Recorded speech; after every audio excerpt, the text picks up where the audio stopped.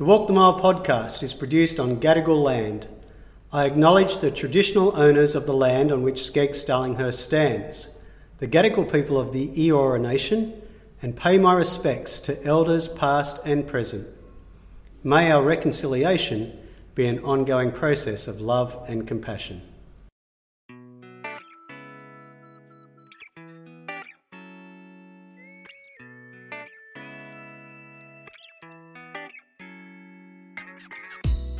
Hello everyone, I'm Gary Lee Lindsay, School Chaplain at Skeggs Darlinghurst, and you're listening to Walk the Mile, a podcast that opens up conversations that we need to have.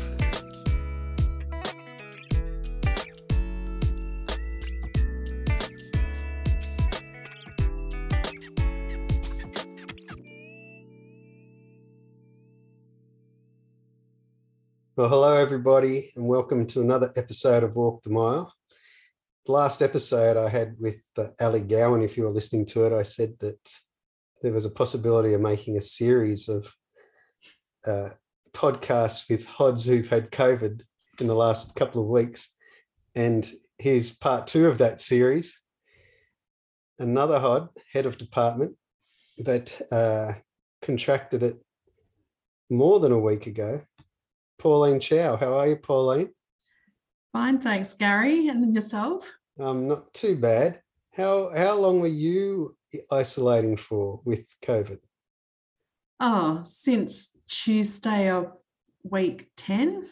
So it's now school holidays, Sunday, Yes. First day of school holidays, or first Sunday of school holidays. So that makes at least more than 10 days. Indeed. It came out yesterday. Yes. How was that? The first day out of isolation, how was that? Short and sweet, but very tiring. Very tiring. So you still got symptoms? I've got a slight cough. So what I've been doing is I wear a mask when I went and saw my parents yesterday. So I wanted to keep masked for the sake of my family and also for other people too. But other than that, the second line from the RAT tests have disappeared, which is great. Oh, that's good. Yeah. So you're testing positive for quite a while. Yes. Wow. This is my day 6, I think. Still testing positive. Not feeling terrible, but yeah, it's interesting having not had it before, noticing all these other things, eh? Yes. Let's hope this will be the one and only time you and I get it. That's right. That's right. Lots of people coming down. How have you seen it affect this term at school? I mean, obviously there's been a lot of absences. What about in terms of just organisation and just running your department? It's early part of the term, we've been pretty fortunate to not be so affected by it, other than our students contracting it and obviously trying to make things easier for them, especially when they return to school. So they don't have sort of the anxiety of wanting to catch up work. And so we really do our best to talk them through things. But staff-wise, it's really more towards the end of the term when family members were getting it. And so we might have some staff absences on days.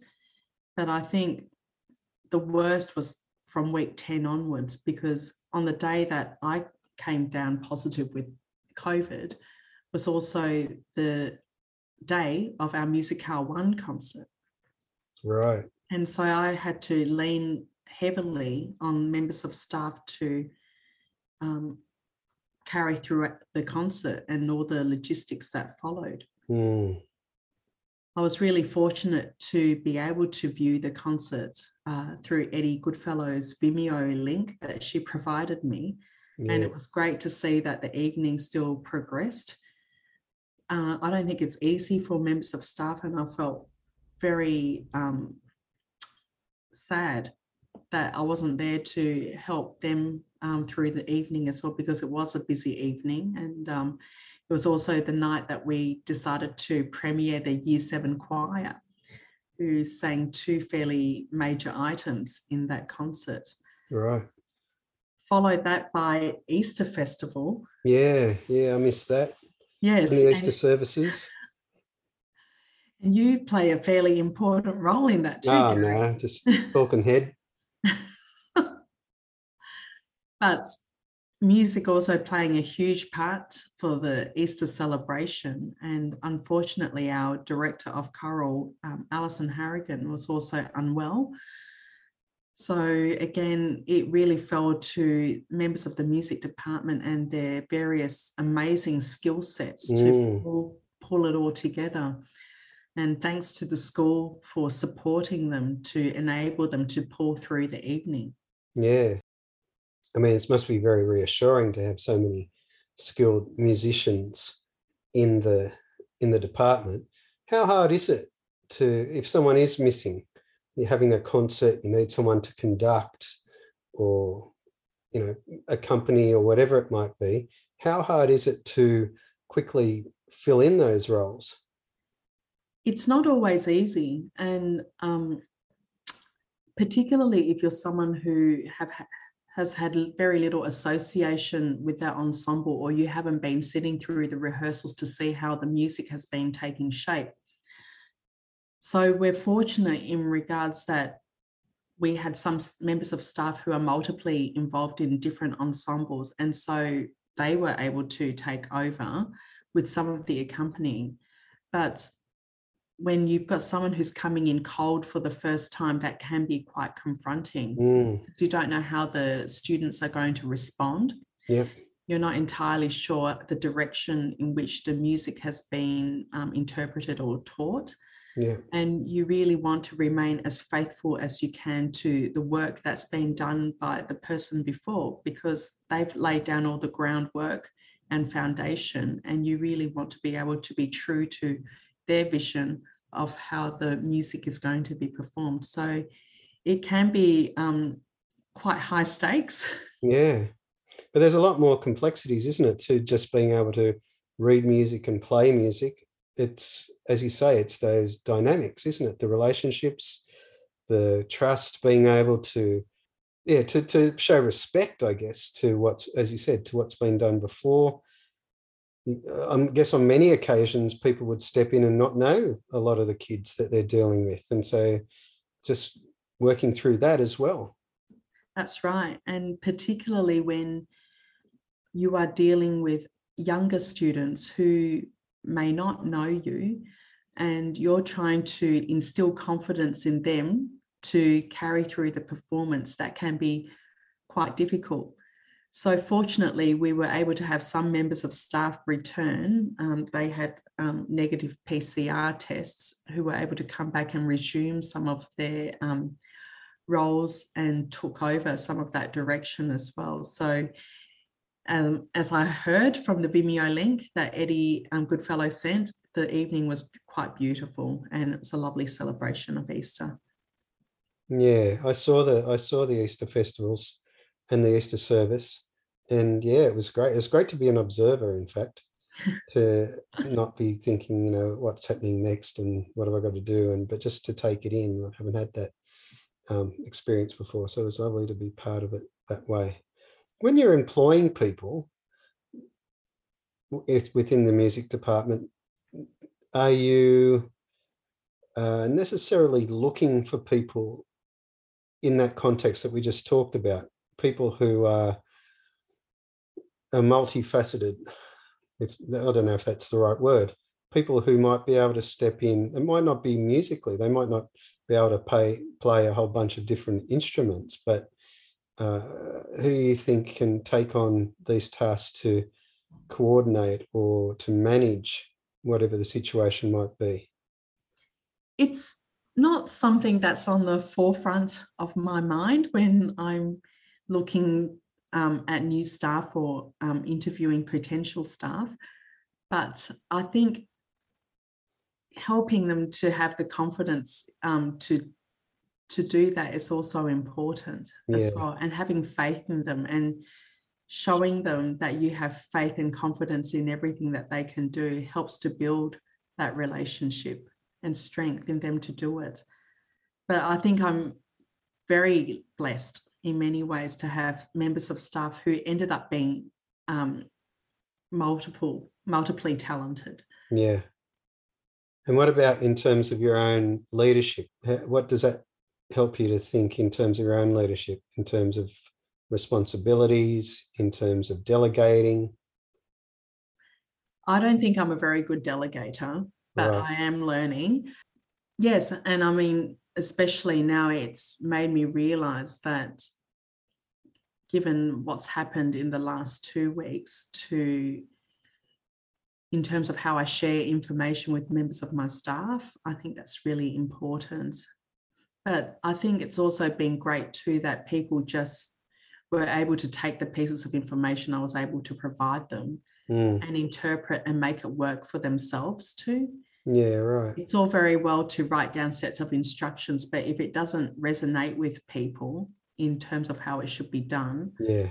you know, that's when you just have to understand and realize and respect that, all right, they are on survival mode as well, and that you've got to let them have that space to do what's best for them. Yeah, I agree. And I think I've found that as well, just having to leave a number of things in people's hands. You know, it was 2 other weddings I've had to do and pass that over, and the Easter festivals, and even lessons, you know, religious education lessons. And you can explain it as much as you want, try to give as much detail, but it's important, you know, to go, well, just got to leave it in their hands, and it doesn't have to be the way that I wanted it to be, or it doesn't have to be how I envisage it. It's just going to happen. Yes. And I think that's an important part of being a leader. You don't always have to have your vision be the one that comes to play, I guess. Is that what you're saying? I agree. I really agree. I think the main thing is, so long as you can work together cohesively as a team and you have a shared idea, the foundation of an idea of where you want to get to, how you get there could be many different journeys. Yeah, that's right. Coming together that way. What about your journey? I'm guessing that you learnt music from an early age. Yes. Yes. Were you one of these kids who started playing piano when you were how old? I started when I was 4. 4. I was going to say 4, but I thought, no, that might be rude. No. You started when you were 4. I'm guessing you did a whole bunch of exams and... Oh, that came later. Yeah, not when you were 4, I'm guessing. No. I wasn't a prodigy. Right. No. Have you always enjoyed playing music? I mean, you do it for a living. You teach it for a living. Has there ever been a time, you know, sometimes I hear about students who they've had music lessons for a long time and they get to a point and they think, you know, don't really want to do this. And I know my parents encouraged me to play piano when I was younger, and I didn't do it, and I wish I had. Was there a time in your life where you sort of resisted it, or you got sick of it, or? I don't think I ever got sick of it or resisted it. Maybe I should say I resisted it when my parents kept nagging me to practice. Yeah, right. And I played for myself for a really long time, and I think I saw the practice pay off when I won a local Eisteddfod competition, and it was really quite funny why this memory stays with me is because it was the one time that my mother actually decided to bite her tongue and not tell me to practice. Wow. She and I had been at loggerheads about practice, and then she got tired of arguing with me, and she said, all right, I'm not going to tell you to practice. And she really did. She really stopped nagging me to practice. But it happened to be a piece of music that I really loved, right, and I really enjoyed playing it. And I think the love of that piece came through, and I surprisingly won that competition. it was very strange. But it was an event that really marked my musical growth. Great.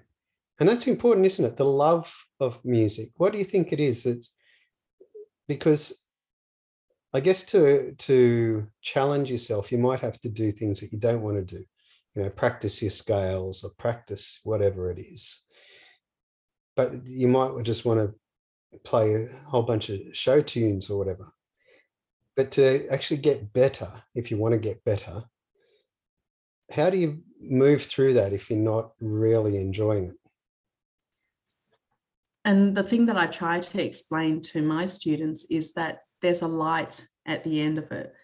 And I think that goes with anything in life, isn't it? You might not always see the purpose straight away, but you have to explain to students anyway, as best as you can, that there is a purpose for this, and show them the different ways why this will have a payoff moment at the end of it.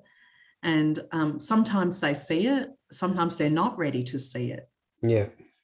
And it's until when it gets to critical points where they're finding they're not progressing in the way they would like, you just have to have that calm conversation with them to say, listen, dreary as these scales are, they actually have a playoff effect in terms of what you could do if you can master it. Yeah. And I guess it's up to the individual then, isn't it? Because you get all of year 7 each year coming in to do music, and there'd be a lot of those kids who might not have ever picked up an instrument before, or might not be that interested in playing an instrument. How do you enthuse someone who may lack confidence in their musical ability? How do you enthuse them to keep going, or to just enjoy playing it? Because I think a lot of people enjoy listening to music, don't they? But to actually enjoy playing it, to persist at it. I think when they're involved in a group or activity together, and that's a lot of the things that we do in year 7, where students form or they're gathered into small groups and they're asked to create musical arrangements. And I think once they can unpick the pieces of the puzzle and then learn to put it all together, they have a great satisfaction in doing that. And they have fun in the process as well, because they actually get into then a creative mode. They understand, these are the different musical blocks I can use to put a very creative arrangement together. And so whilst they're having fun in doing that, they have a great musical outcome as well at the end of it. Yeah. I don't think there's much better than playing in a band with other people. Yes, we've played in a band once before. We've played in bands, that's right. But there's something, it's something beyond the music, isn't there? I know we call it synergy, or there's some sort of connection. It's hard to describe when you're playing with other people and enjoying that. And I think that was brought to the forefront, particularly during the lockdown periods. And you see that phenomenon globally, where people in Europe would stand in their balcony and they would start singing a song, and the next thing you know, their neighbour from a block across the street picked up their instrument to join in as well. And it's creating that sense of community, but having that common ground and love of that tune maybe, or a folk song that they might know. And I think what we did for the past year, particularly last year's end of year item, using Beethoven's Ode to Joy, it was a tune that everybody knew. Yeah. And just giving everyone that opportunity to learn their part and bringing it together also helped to develop that sense of community within our school too. Yeah. No, I think that's right. I think there's something spiritual about it too, isn't there? I think with music, I spoke about this with Lanika Jones, who's part of the primary school music department a while ago in another podcast. But there is something when she was talking about choirs and people singing together. I was watching the rugby yesterday, Fiji and Drua against the Brumbies, and Oh, Brumbies, won, of yes. course. But they were singing, the Fijian team singing in the dressing rooms beforehand. It was so powerful, them just standing there singing together. And there is something bonding. There's something about being able to use music together. You know, you see people go to dance parties and all of that type of thing, which does something to us, which is almost inexplicable. That's right. Music can be incredibly abstract, but yet at the same time, it has this ability to pull people together in times of in critical moments too.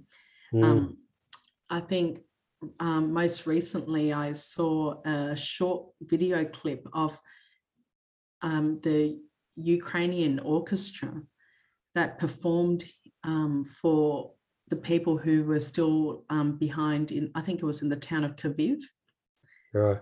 And the orchestra was playing, and you had this crowd of people that just stood together in solidarity because the orchestra was trying to give people hope and meaning through this very, stressful and critical time. The next thing you could hear was air raid sirens coming, and the orchestra then quickly dispersed to seek shelter. And Wow. I just thought to myself, wow, that was just a really powerful moment to be able to give something as a musician to people, but yet at the same time you're under this immense situation which makes no sense. That's right. So it's more than just, I guess, the teaching of music is more than just the learning of notes and time signatures and so on. But it is something about, well, it's part of a holistic education. Would you say that? Yes, I would say most definitely say that. And I think it is crucial in so many ways. There's been a lot of research done in past years of how music can affect the way we learn. But I think there's something very primal in all of us to be, with music to begin with, in terms of how children can recognize their mother's voices and then little simple melodies and growth from there. But unfortunately, it's not always been nurtured. And, and I hope to be able to provide that with music education. Yeah. It's hard, isn't it? Those sorts of things, it's hard to, like, obviously you can teach it. You can teach the notes and all those things we talked about before, the theoretical side of it. But to actually inspire people to feel it, to enjoy it, that's a bit more difficult. But it's there. It's there in everybody, I think. Yes, I think it's definitely there for everyone. But as as I have said, it means different things to a lot of people. Yeah. And, I might listen to a particular piece and think, oh, that's incredibly moving. But then to someone else, it might be, oh gosh, that's really boring. Yeah, and that's right. That's just a mystery, I think. I used to cry at Wiggles concerts at the beginning. And it wasn't because I just wanted to get out of there.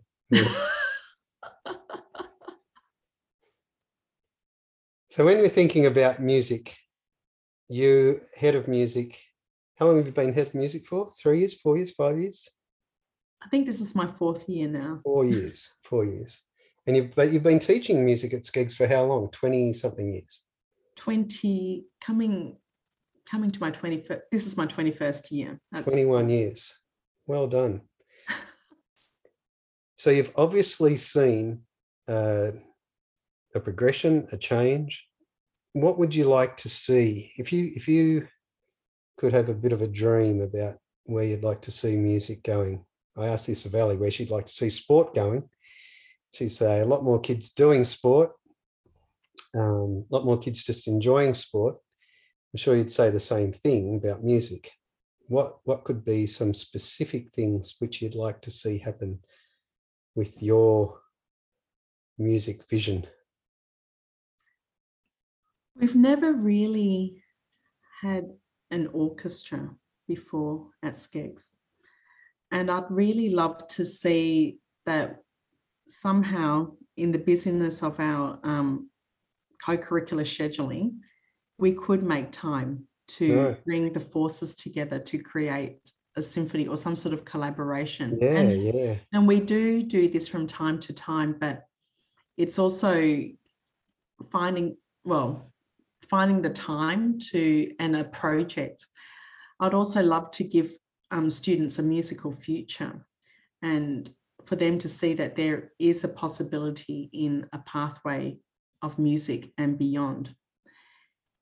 I'm not saying that every student has to be a musician when they leave Skeggs, but I'd also like that to be something that they can fall on to enjoy and love, that to encourage everyone to find some aspect or some way that they can participate in it. And I think one of the easiest ways to do that at Skeggs, and we've got a great tradition of it, is through singing. Everyone has a voice. That's right. And it's been lovely, there's been a few students, as I said, I do a lot of weddings, and there's been a few students who've helped me out in terms of singing, in terms of playing the organ, in terms of being a part of an ensemble for those things, so different events, and some of those have really enjoyed that. Funerals as well, unfortunately, they've sung at a few funerals, but they've made a bit of a thing out of that. A wedding next week where one of our students from last year will be singing at that wedding, which is really nice. So it's lovely it's not just encouraging their skill, but it's nice to have them still involved in the, if we want to call it, the Skeggs process or community or whatever it is. Absolutely. And we're also really lucky to have some old girls who are part of a very creative music community in terms of their composers. So people like Georgia Scott, Aristea Melos, and even one of our current tutors, percussion tutors, Jane Groves. She, all three of these women write music for ensembles.